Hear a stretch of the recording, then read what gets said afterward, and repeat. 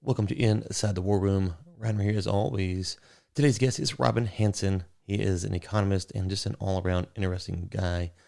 Has all kinds of cool papers and books we'll link to in the show notes, where you can find at warroommedia.com.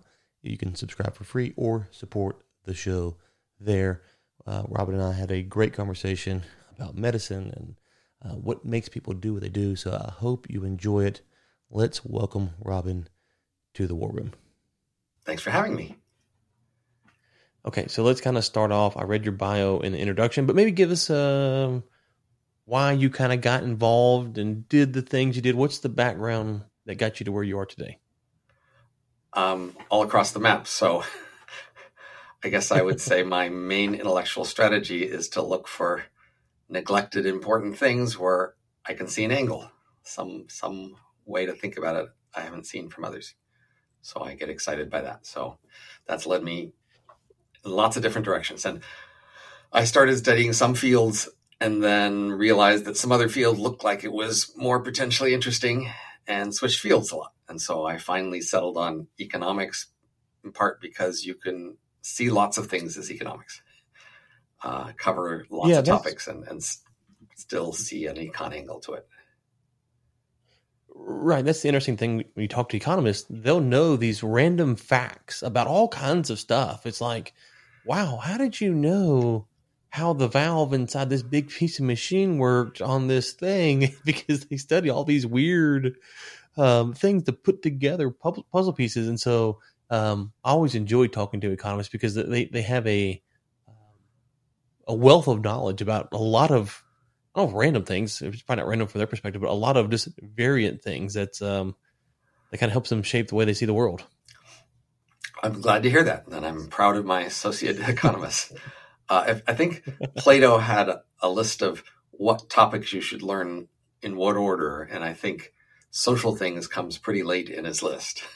And I think it's true for me that early on, I could see physics, say, and understand its appeal and why you'd want to learn that. And it took me longer to understand why you'd want to understand social science. And I think that's true for a lot of people. It's not as magical or captivating early in life as it gets to later. Okay. So let's talk about the book you have. You have a couple, but this one, The Elephant in the Brain, Hidden Motives in Everyday Life. What's the kind of genesis of that project? Well, as an economist, I've learned all the standard econ things early, and there's a bunch of things that we see about the world that just don't fit our standard stories very well. And in addition, one of the things you can do with economics is invent new, better institutions, better ways of doing things. And I noticed that the world isn't very interested in those. And that's also another puzzle. According to our simple theories, not only should these things work, people should be eager for them and excited to adopt them, but they're not. So I, over the years, tried to ask how big a change do we need to accommodate these strange things that don't fit so well. And some people are drawn to pretty radical theoretical perspectives, different kinds of decision theory or different kinds of game theory or different kinds of sociality or something. And it seemed to me that a pretty simple change would account for a lot of these things. And that's just the idea that we're wrong about why we do them. If you ask, why do people go to the hospital or why do people go to school? They have a simple story. And most economists believe that simple story so easily that they just base most of their research on assuming that simple story. And then when they reach troubles, they try to add epicycles to their theories to account for all the strange things they see, but they don't so often go back to basics and say, what if we were just wrong about what this thing's for? What if hospitals and schools and even voting booths are just not for the same things we usually say? That they have a different purpose. What other purpose could they have, and could that make more sense of things? And the story is yes, you can make a lot of sense about a lot of things just by saying no, they're for other reasons, and that would be a hidden motive. That is, there's the usual motive you would get if you ask people, why do you do this? And we'd say there's actually a hidden motive that makes more sense of it, where that's plausibly the thing you're actually doing. Okay, so let me ask you, with that in mind, we do a lot of, historians of the podcast, and sometimes it'd be the historians who have covered the same topic, but they have a different perspective. And I like to point out that it's very hard to tell history. As a child, you grow up and you go to school and you get a history book, and that's kind of the history of this topic. But if you take something, an event, a birthday party, and you try to tell the history of it, well, it's not as clear as maybe we'd like it to be, right? So you have little Bobby, he has a birthday, he opens presents, cakes, etc. But everyone at that party has a very, they have the A story, if you will, but the B story of what they're thinking, what happened, who offended who, what went great, how the kid reacted. They're all going to have that. So to tell the true full story of a birthday party would be very tough. And so when you're talking about these motivations, I suspect that's part of what's going on. It's actually quite hard to flesh out all of the intricacies of any particular event, because we have multiple things that are motivating us, that we think, some right and some wrong. So is that kind of what you're tapping into there? Well, obviously the world is complicated, and almost everything we do has many motivations, and many historical events are just very complicated. Now, if we were just unsure and admitted we didn't know very much why we do things or why an event like a birthday party happened, that would make more sense. We would just say, look, I don't get it. It's hard enough to know anything. But in fact, what we see is pretty high levels of confidence about why we do things, or even what happened at the birthday party. And those high levels of confidence would make sense if, in fact, we were well informed and simple enough that those theories actually applied. But in fact, it seems we're just wrong. So we are confident about a particular theory, and the reality isn't that. It's not just that we are oversimplifying. We're fundamentally mistakenly simplifying. So anything we do has many motivations, but there will be one biggest motivation, one thing that most drives our behavior. And you can ask people why they do something, and you might think that's the motivation they would give you, the one strongest one. But plausibly, they don't. The motivation they give you is not plausibly the strongest one. And we can identify other motivations that are plausibly stronger, suggesting that there's a surprisingly large level of ignorance or self-deception. People don't actually want to admit to their strongest motivations. Right, because admitting to...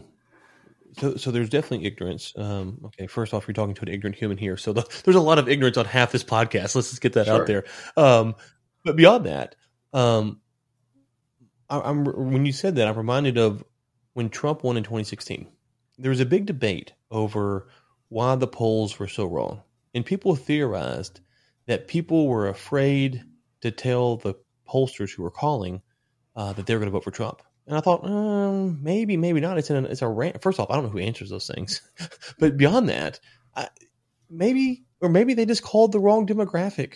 Maybe they fudged the numbers. Like, I don't know, and I don't really care. But it seemed to be a quite simple answer. Maybe James Comey thing later on changed. I have no idea. But that would be an example of trying to figure out something quite complex, and putting a simple solution on it. And in the political sphere, it seems that there's a lot of ascribing of motivations that are very flat and not nuanced that could be misconstrued and can misconstrue a lot of things. So so talk about motivations and people doing stuff. I can see in certain areas like politics where there's a lot of pressure potentially to say something. But on the other end of the spectrum, do we find that same type of pressure? People don't want to admit their true motivations, because it would be hard to imagine that in all areas of life we would see this similar type of pressure. Well, if you had reason A that was your real reason, and reason B that was the reason you gave, that might not feel like pressure, and you might even not feel anxious about it if, in fact, most people would accept reason B that you gave. And in fact, they mostly give reason B too. So there wouldn't necessarily be a big correlation between where you're anxious about these things, or even in substantial doubt, and when you're just wrong. Now, obviously politics in principle should be very complicated. That is, the world is a complicated place. The space of possible policy levers we have is enormously complicated. Each person is a complicated person, all sorts of complicated subgroups. It'd be quite reasonable to expect, well, you just wouldn't find any consistent patterns in what policies people had tried or what their effects were or who supported what. And so a remarkable fact about politics is that, in fact, it's much simpler than you have any right to expect.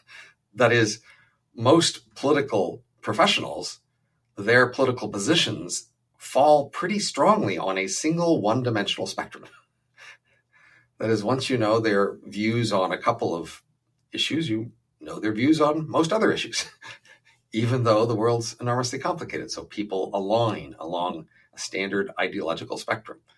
That's a remarkable fact about politics because, again, the world of policy, the world of people is enormously complicated. So something is making them become simplified there in a way that's even perhaps, not useful for policy. It's not plausible that your opinion on 3 random things should determine your opinion on 20 other random things. That suggests it's more about showing loyalty and being part of a tribe than it is about having analyzed these policy topics. So thinking about that last comment there, you're right to say, obviously, if a candidate A gets out and you ask them 3 big questions, you kind of have an idea of where they're going to fall on the rest of the spectrum of issues.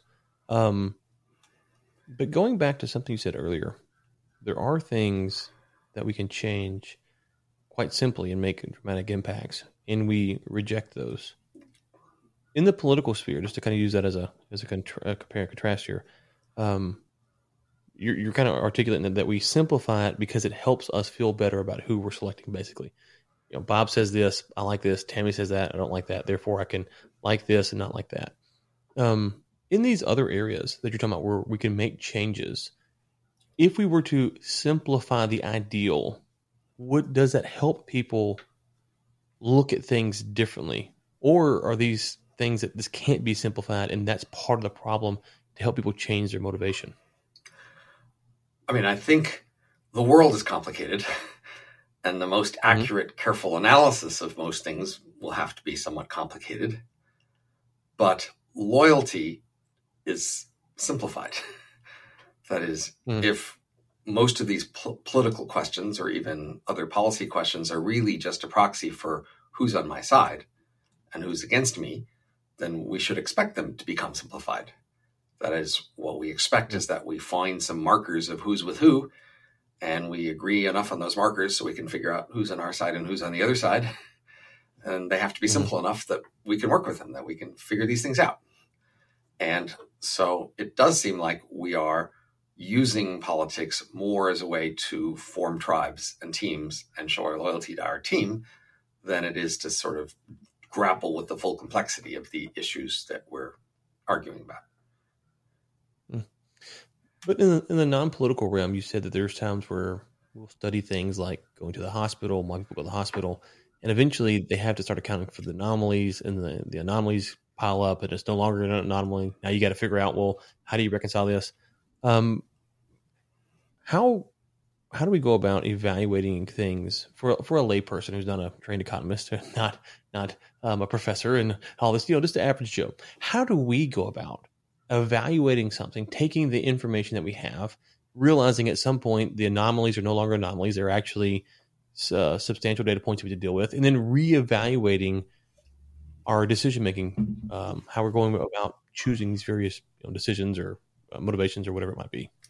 Well, let's take an example of, say, medicine. Okay. In general, you should expect medicine to be complicated and you to be relatively ignorant. So ideally, what you'd want is to identify someone who could represent you with respect to medicine, where they can be a specialist and learn a lot more than you do. And you need to have a relationship with the specialist such that you can trust them, that their knowledge will become your knowledge. And then you could use them as your agent to make choices for you in medicine or to advise you on your choices. And that's a generic way that we should deal with a complicated world in a large world where there's just a lot of us who can specialize. But the question is, what markers are good for you to use as someone you can trust? And, are you trusting too much, perhaps, in these areas? So in our book, The Elephant in the Brain, as you mentioned, we spend the first third suggesting why, in general, you might be wrong about your motives. And then in the last 2/3, going over 10 areas of life, one of which is medicine, to try to show you that you are, in fact, substantially wrong. And that's the meat of the book, to convince you that you really do need to reconsider things. And so on medicine, I'm going to say you are really quite substantially wrong about medicine, not just in small ways, but in pretty big ways. And to convince you of that, give me some examples. Yes, so I have to go very concrete. Like the biggest, most surprising fact about medicine is we have randomized experiments where we give some people more access to medicine, like we lower the price for them, make it free, say. And other people in the experiment have to pay for medicine. And then the people who get cheaper access to medicine, they consume 30 or 40% more medicine, more visits, more drugs, more surgery, more everything. And then we can compare these two big groups of people and ask which one's healthier. And the surprising fact is they're about the same on health. Random groups of adults and children and seniors looked at over many years, some of them getting lots more medicine than the others, randomly assigning them to either treatment. The ones who get more medicine are not, in fact, on average, healthier. That should be a big, surprising red flag. You thought you were going to the doctor and the hospital, et cetera, to get healthier, and that it was expensive and you had to decide how much you were willing to pay, and that you didn't quite know who to trust, and you were using some indicators you thought might be adequate to judge who to trust on these things. And now I'm telling you that whole process you've been going through has been pretty inadequate, because the overall net effect is you're not actually, on average, healthier because you've been spending more money on medicine. Something's really big going wrong there, right there. In case my wife is listening to this, I can continue to eat the Oreos. That's what I just heard. I don't need the diet. That's what I just heard. That's just for her. Side note. Well, so I don't need that. Most effects on your health are not mediated by medicine. Most of your health is caused by diet and exercise and sleep and air pollution and anxiety and a range of other things. So we could discuss which of those things we have what evidence about. But most people, when they think about health, they do focus on medicine, even though it has sort of the weakest correlation with health of any of the major things people ever talk about in relation to health. So there's a puzzle. Why are we so obsessed with medicine? Whereas in the United States, we spend $1 out of 5 on medicine. Wow. Vastly more than we spend on exercise or air pollution or the other sorts of effects. Yeah. So let me hop in here real quick. So you have the studies, which is randomized people who are getting medicine for cheap or free, take more, 30 to 40%. If you're paying, you take less. Ultimately, the medicine doesn't have a substantial effect. But people believe this to be true, by and large. My question then is this, how are you measuring the influence of like media or social pressure or things like that? Because if what you're saying is true, is it that more people are getting cheap or free medicine and so they're promulgating that they feel better? Because if the people who pay less are feeling the same, shouldn't they be telling their friends? So why are the people who are paying or paying more but taking less medicine not getting their message heard that the medicine didn't do a lot? It's a great question. So where I live in Washington, D.C., the major newspaper, the Washington Post, where I've lived for now 23 years, every week it has a section on health and medicine, a whole separate section of the newspaper full of, dozens of articles, each issue about various things of health and medicine. Never in all of those 23 years have I ever seen an article about the general overall effect of medicine. It's always about some particular promising treatment or issue in a hospital or something, right? So clearly they have chosen not to present this news. And I would expect it's not because they have a thing against it. It's because they don't think their viewers want to hear. So I think most consumers of medicine are not very willing to believe this fact. It's not the thing they want to hear. They would rather hear about how we don't get enough medicine and how we need to get more and how they should lecture their friends about not getting enough. Okay, so that actually makes sense then, right? Because thinking through this, if I just in a vacuum, I said, hey, I was talking to this really smart guy today. He studied medicine. Medicine's overrated. Don't worry about taking it.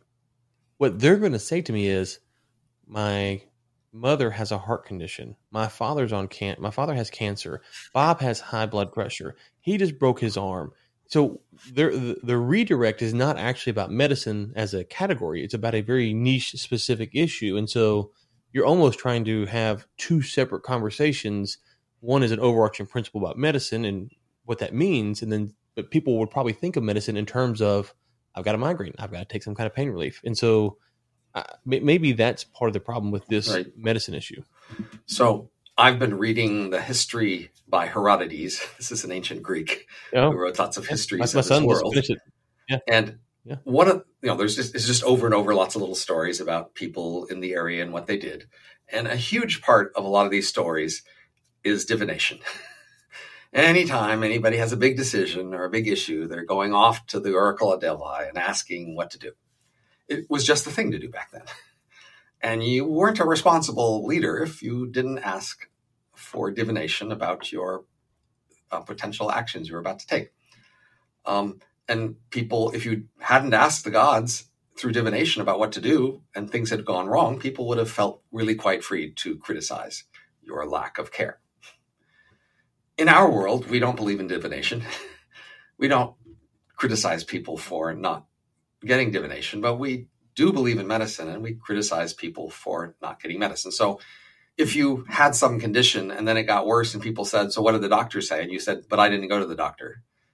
They would feel very free to criticize you. And if this was true for your child, they would feel really quite morally indignant that you were so callous toward your child as to not have taken them to the doctor. So in our world, medicine is the thing you're supposed to do if you're a careful, thoughtful person, just like for the ancient Greeks, consulting the gods through divination was just the thing a responsible person did. And just as the Greeks didn't really bother to collect a track record about the correlation and effect of divination, people today don't really bother to look for the overall track record of medicine. It's just something we all strongly believe in. But then there is this evidence I've just mentioned that calls it into question. And that's been known since, say, 1980. So, 40 years we've known this.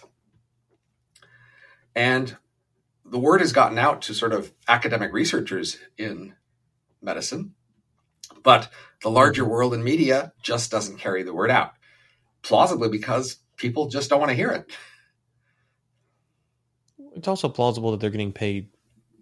I mean, Pfizer sponsors a lot of stuff. Pfizer doesn't sponsor this podcast. They can. I'd still say what I say, but Pfizer runs ads.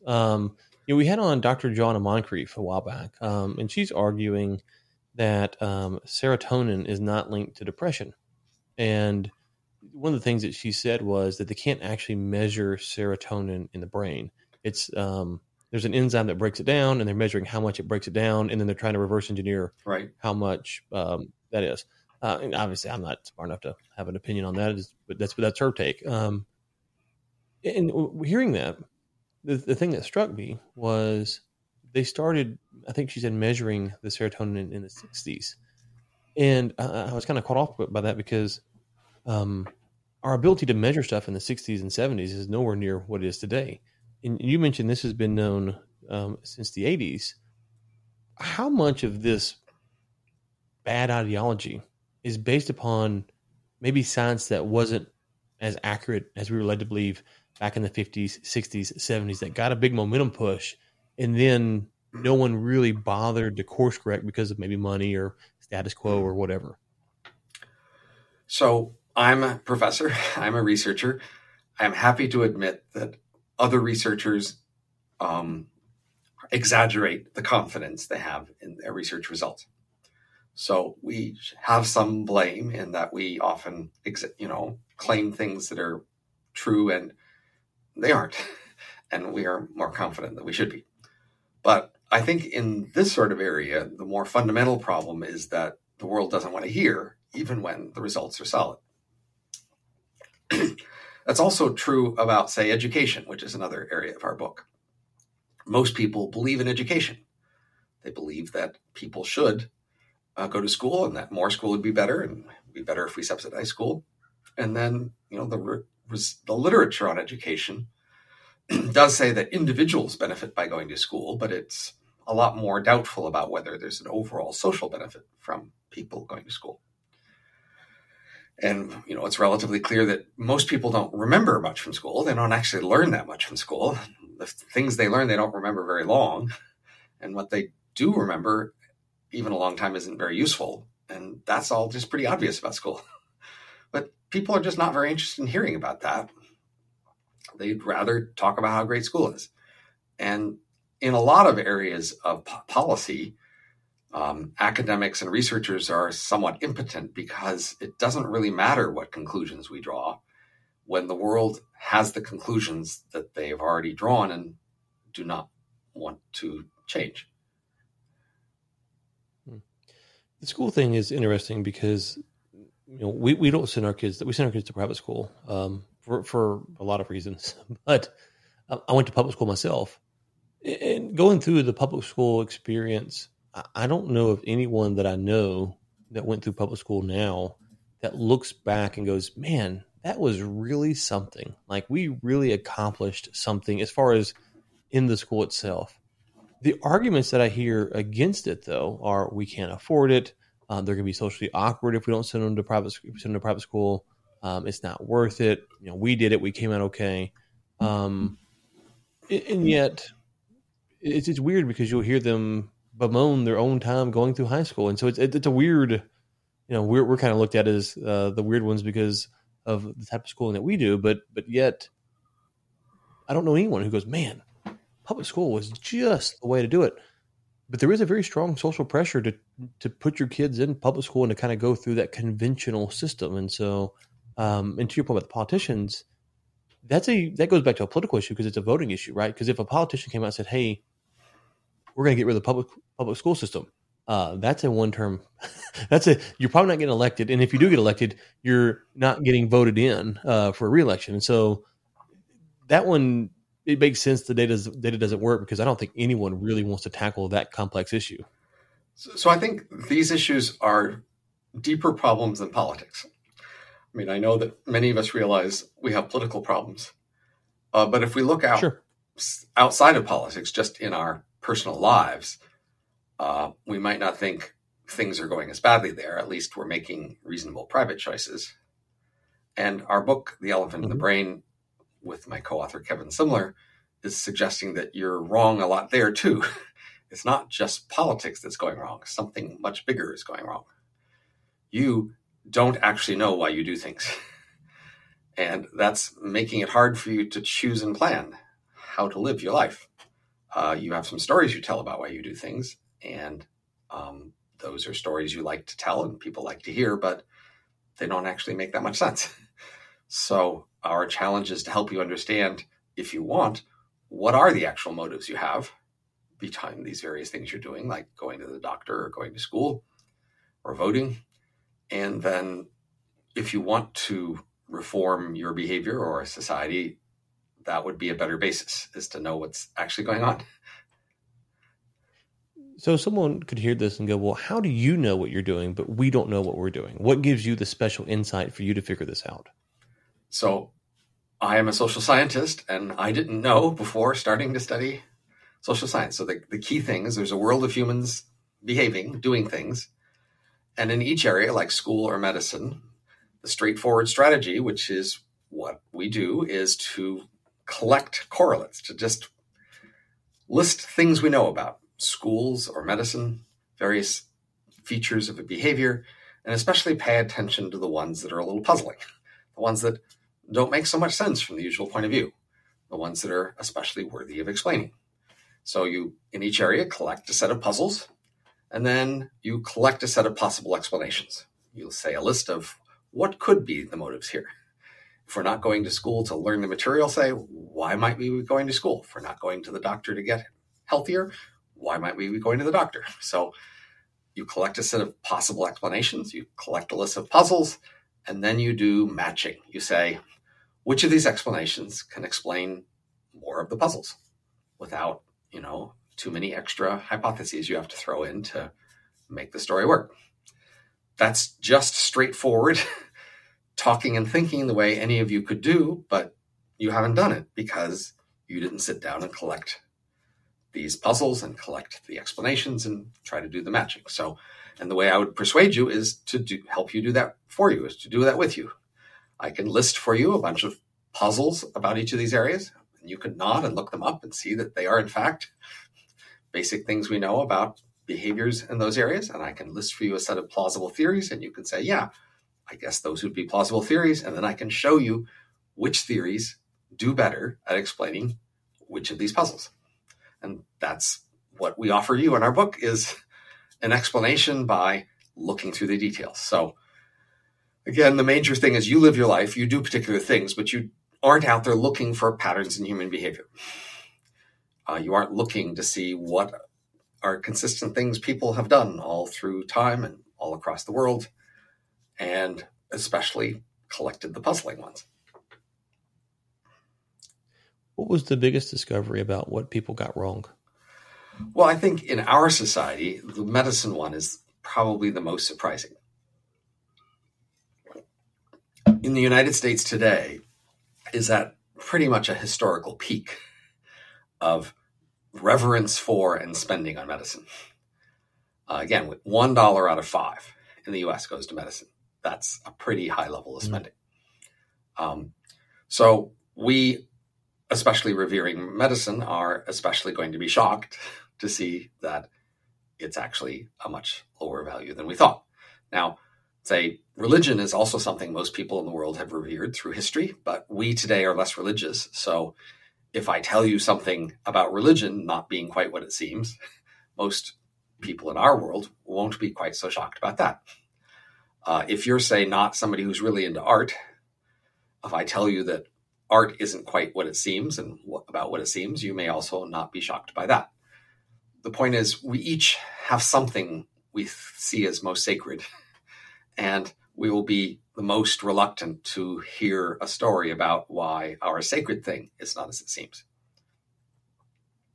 So what is your sacred thing? So I've actually put some effort into that over the last few months. That is, I decided to really try to understand what was the sacred, why were things sacred, what does it mean for a thing to be sacred? And so I collected a list of what things people treat as sacred and a list of what correlates there are of sacred, and I tried to come up with a theory of that. That's not in the book Elephant in the Brain, but that's a simple story that I've come up with. But in doing so, I realized that I am tempted to treat some things as sacred, and I think everybody will need to have something they treat as sacred. I think that's a pretty strong need. It's pretty hard to do without. And so in looking at my options, I chose 3 things that are my best shots at what should be treated as sacred. First of all, math, because math actually has a lot of the features that we assume of the sacred. Sacred things tend to be idealized, simplified, abstracted, thought to be permanent, thought to be general, thought to be, universally valuable. And math has all those features. So there's relatively little harm, I think, in treating math as sacred. And in fact, math has been really quite useful to humanity for a long time. Math number 1, sacred. Second one, honesty. In my world of being an intellectual, the idea that you're trying to just figure out what's true and you're going to say it directly and clearly when you find it and not going to sort of slant it or hide it is important. That is, if somebody makes a good objection to something you say, you should acknowledge a good objection. If it's a deadly objection, you should acknowledge and change your mind. You should give credit where you found things. Those are all important features of honesty, and I think they're so important that I'm okay with treating them sacredly. The last thing is innovation. In terms of humanity getting better, the world getting better over time, innovation is overwhelmingly the biggest cause. It's the thing that most deserves credit for almost everything we cherish and value. And so it's hard to overvalue innovation. Now, treating something as sacred does harm to it. That's the important, subtle thing to understand. And that's why you'd want to be cautious about how many things you did treat as sacred. And, we can go into that if you like, but that would be the essential one. I think I do have a simple account of what it is to treat something as sacredly and why it exists and how it distorts things. But the bottom line would be, say, by treating medicine as sacred, which we do, we get it wrong. Medicine is less effective, in fact, because we treat it as sacred. We die more and live less because of that treatment. We will value it more highly and be more unified in our feelings about it by treating it as sacred, but we will get it wrong more. So you listed three things: honesty and innovation. And innovation is really tied to human flourishing. So really, the last two things are ethical things. Honesty is an ethic. Innovation is not an ethic, but the way that you articulate it is an ethical position that you want people to get better. So how do you account for knowing what is the proper ethic or not? How do we account for that? Because someone might say, well, you're being honest, but being honest doesn't really pay off. There's plenty of times where being honest costs you. And so innovation comes at the expense of all kinds of things. So how are you able to determine that these sacred things for you aren't actually harmful or causing more harm to society if we all were completely honest and we all were pro innovation? So just because something is important and valuable doesn't mean you should never compromise on it. And if you were to treat something practically and realistically, as opposed to sacredly, you would readily admit that and you would readily make those trade-offs. So a striking feature of treating something as sacred is that you become less willing to make those compromises or to admit they're called for. You're also less willing to sort of find mixtures and merges between things. Sacred things are supposed to be clearly distinguished. They're not supposed to be mixed up with other sacred things. We're not supposed to have prices on them or trade-offs with them, especially monetary prices. We're not even supposed to think about them very consciously or planning-wise or instrumentally. We're supposed to feel them more aesthetically, emotionally. These are many of the correlates of the sacred. And so, as a practical matter, I would have to admit, of course, honesty has, it's not a total value. There are times when you should reasonably trade it off against other things. There are other values in the world. But if you treat honestly in a sacred manner, you're reluctant to make those admissions. You're going to just be more strict about it and say you're doing it for itself. So another principle of the sacred is that you promote the sacred for its own sake, not for the sake of something else. It's not an instrument to something else. It's an end in itself. And so many people treat honesty that way too. But one benefit of treating something more sacredly is that you put a higher priority on it, even if you're not as subtle about it or careful or, efficient. And another thing is that you can see it together and bond a community together by their shared valuing of it. So I would say the United States together is in part bonded together by our shared sacred treatment of medicine and democracy and a few other things. And also, say, academics and intellectuals are often bonded together by their shared secret treatment of honesty.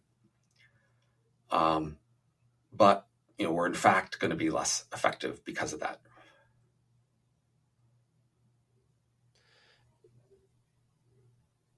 Was it hard for you to discover these sacred things? Because as I'm hearing you talk about it, it would seem that it'd be hard potentially for self-realization of what might be sacred for you. For anyone, not just you, but just you brought it up. More fundamentally, the Elephant in the Brain book is about apparently discovering a way in which we are all kind of aliens to each other compared to what we thought we were. That is, we are not the creatures we thought. Mm-hmm. We are actually pretty different with pretty different Mhm. priorities than we thought we had. So, Mhm. the heroic intellectual, inside of me goes, yay, I've discovered important truths and will tell the world, and I will be celebrated as a great intellectual hero, right?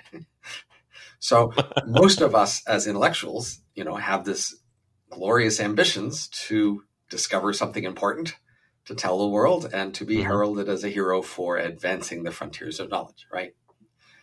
So Mhm. most of us then presume that, yeah, we do want to learn big, important things. And if there's something important and big that people have had wrong and you could figure out how to change their mind about it, that would just be a fantastic thing to do.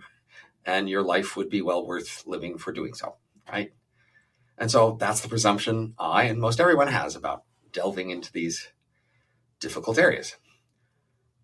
I think the Mhm. fact is there are some things you can learn that the world doesn't want to hear. And maybe you didn't so much want to hear either. The world's not going to celebrate you or reward you for it. They may even criticize you for it. And you won't feel so great about it either. You were actually wrong to think that you just wanted to know everything that was important. I think Mhm. that's something you have to be open to considering, even if you think of yourself as a broad-minded and curious person who wants to know lots of things. That doesn't mean you want to know everything. Doesn't mean you'll be happy with everything you learn. Yeah, and so when you thinking about what you're saying, um, I suspect, I'm curious, that the collectivism that permeates a culture, like the United States, right? Um, in the U.S., I suspect, I could be wrong, but I suspect most people aren't really concerned with U.S. foreign policy. Whatever you think of it, they're not really concerned with it now. Occasionally, they'll get up in arms over something. If there's a political debate, then maybe that raises the stakes. But today, what we're doing in Djibouti, no one cares about. Um, and part of that is because even though I live in kind of a rural part of Texas, um, there's a sense in which I'm part of the greater collective of America. You're in D.C., which is a lot closer to where these decisions are being made. But of course, you're not. I don't think, to my knowledge, you don't. You're not making any. But Right. but you're a lot closer in proximity. Um, I think it'd be a lot harder for you than me, maybe, to come out really strong on one side of the table or the other, just because of where you're at in the country. But regardless, in the U.S., to oppose the U.S.'s foreign policy is almost viewed as treasonous, especially now, maybe not so much, but especially when we invaded Iraq and stuff like that. Like, to really oppose it was very much viewed as you're against the country, you're against the troops. Even though most Americans don't have a connection to these various countries or these various wars, these various policies. Um, so when you think about the medicine, the school, think about the foreign policy thing here, is this a Western thing, or is it just collectivism amongst culture? So if you went to China, I imagine you would see this because they have a different type of collectivist culture. It might not be about medicine in school, but it would be about something else. So, but then the way they would see our foreign policy would be a complete 180 to how we see it. So, like, they would look at our foreign policy and go, "Oh my gosh, these guys are crazy. They're imperialists. They're taking over the world. They're the worst people ever." So they would actually have a collectivist mindset, but it would be almost a 180 on some issues as ours, but they would still fall into some of the same traps, I guess. So is that a correct paradigm of how various pockets of society might work out? So on politics, our usual motivation that we will say, if you ask us, is that we are trying to help the city, help the nation, help the world through our support of various political factions and their policies. Mhm. Our best explanation in our book, The Elephant in the Brain, is that your main motivation in politics is to show loyalty to your teams. You are trying to Oh, clearly yeah. telegraph to your people that you're with them and not against them. Mhm. Mhm. And Mhm. that means if you're with different people, you will telegraph different policies and support them. And that makes sense for that purpose. If that's your purpose, it makes sense to have those different opinions. It also makes sense to not look very carefully at the policy itself if you can relatively clearly determine what your group thinks.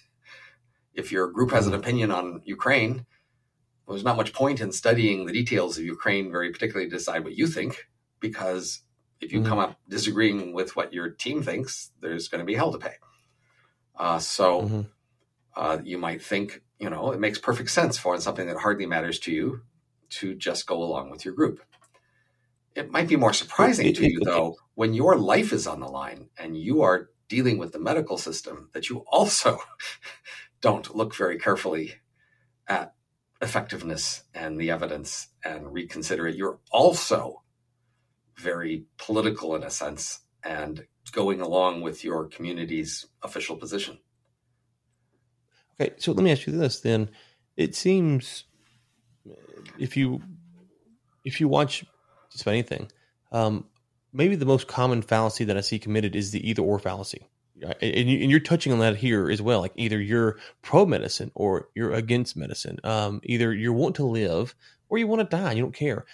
In this political, sports, whatever, the either or fallacy is, I see, I'm sure I do it as well, but it seems to be committed over and over and over and over and over again.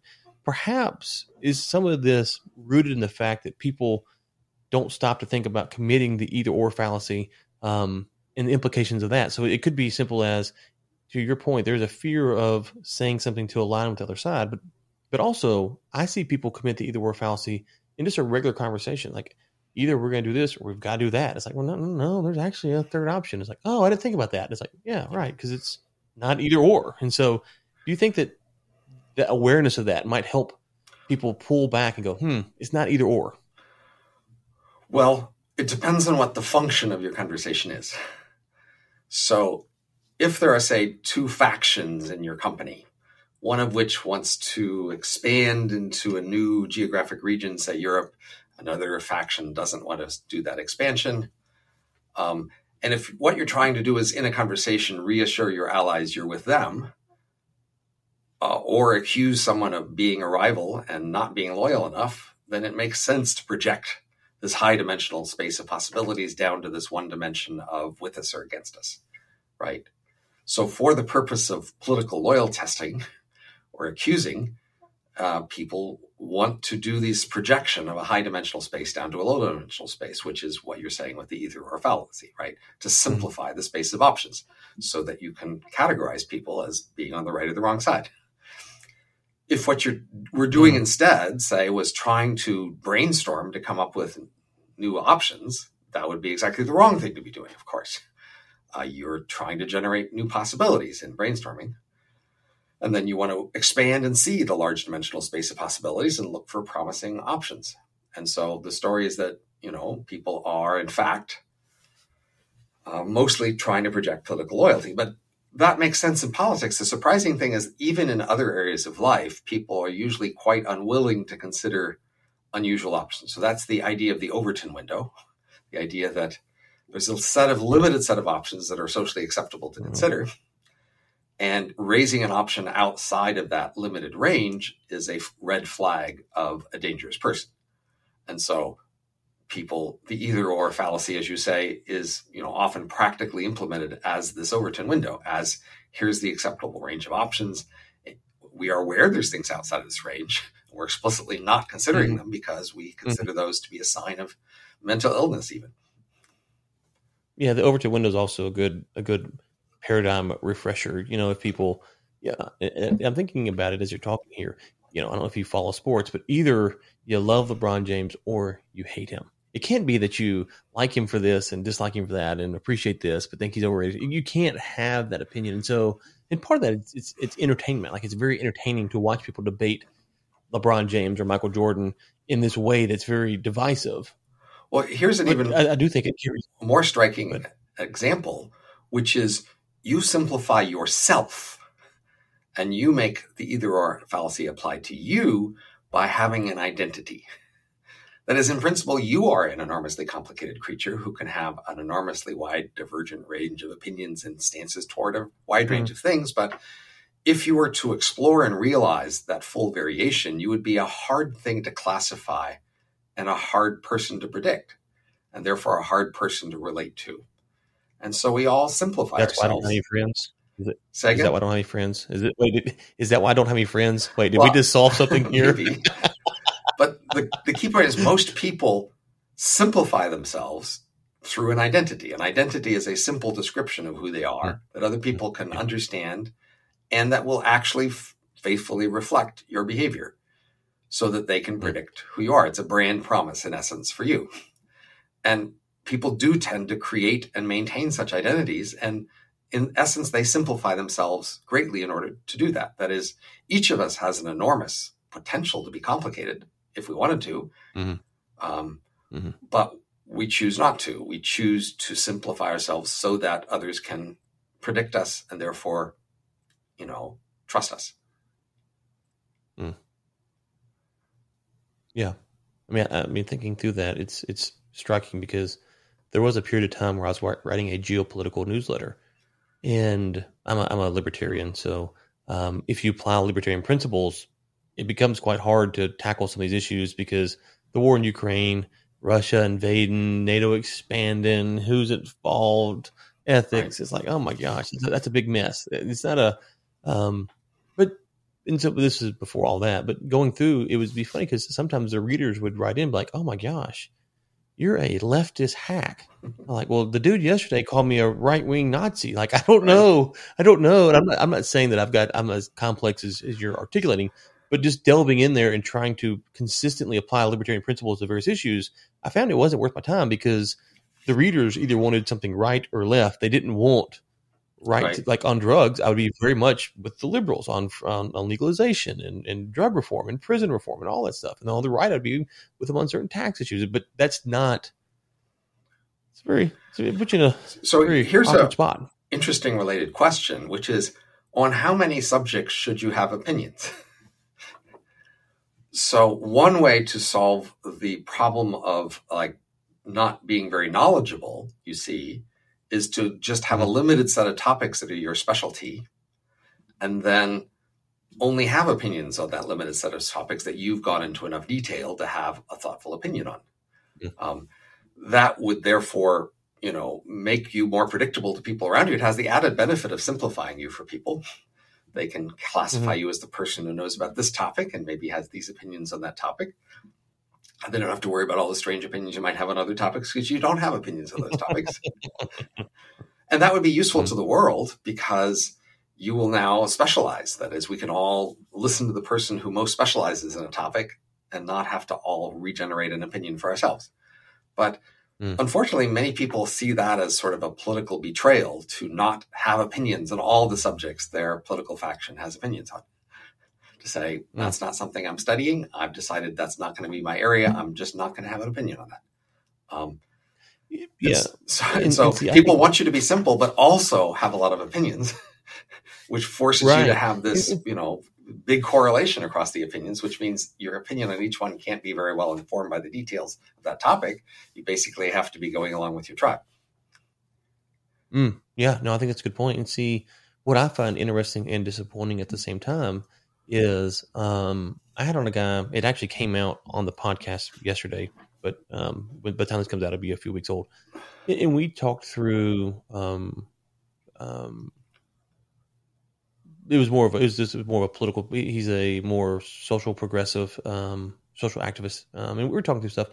And what I appreciated about listening to his perspective, even what I disagreed was some of the things that he's touching on. I think there's a lot of there. And some of the things that he's criticizing the other side for, I think he's missing, but also he's right in how they have said what they're saying. And to me, what's really interesting about these type of discussions is not to be the informed expert, but try to think about your ethical principles or how you, whatever you call that. And how does it apply? Can you take what someone's saying and think about that issue?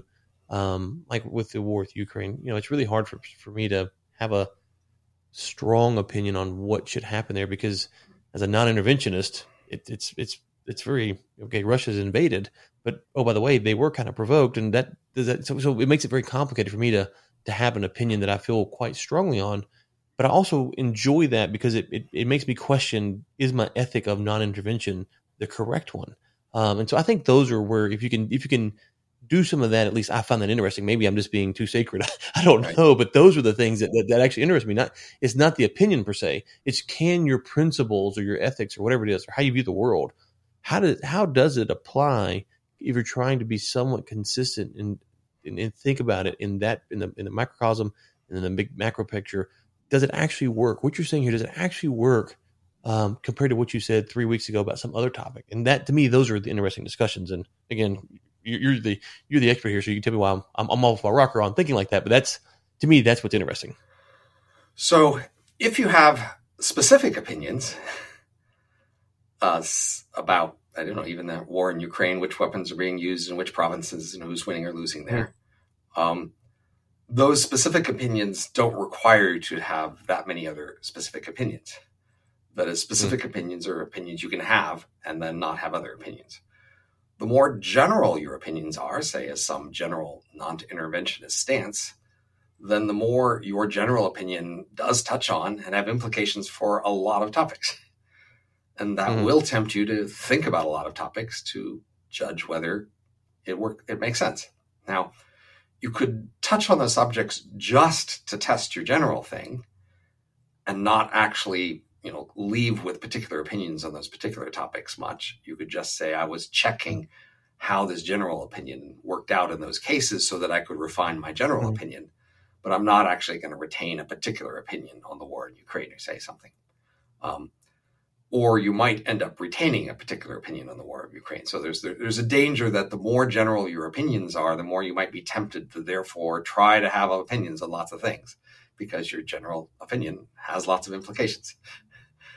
It's a danger. It's very much a danger for sure. Okay.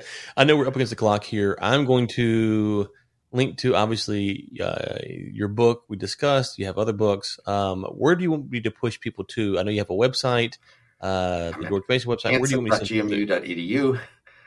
GMU.edu is my main website. I have a blog, Overcoming Bias. I'm on Twitter at Robin Hanson. You can just Google my name and find me lots of places, including YouTube.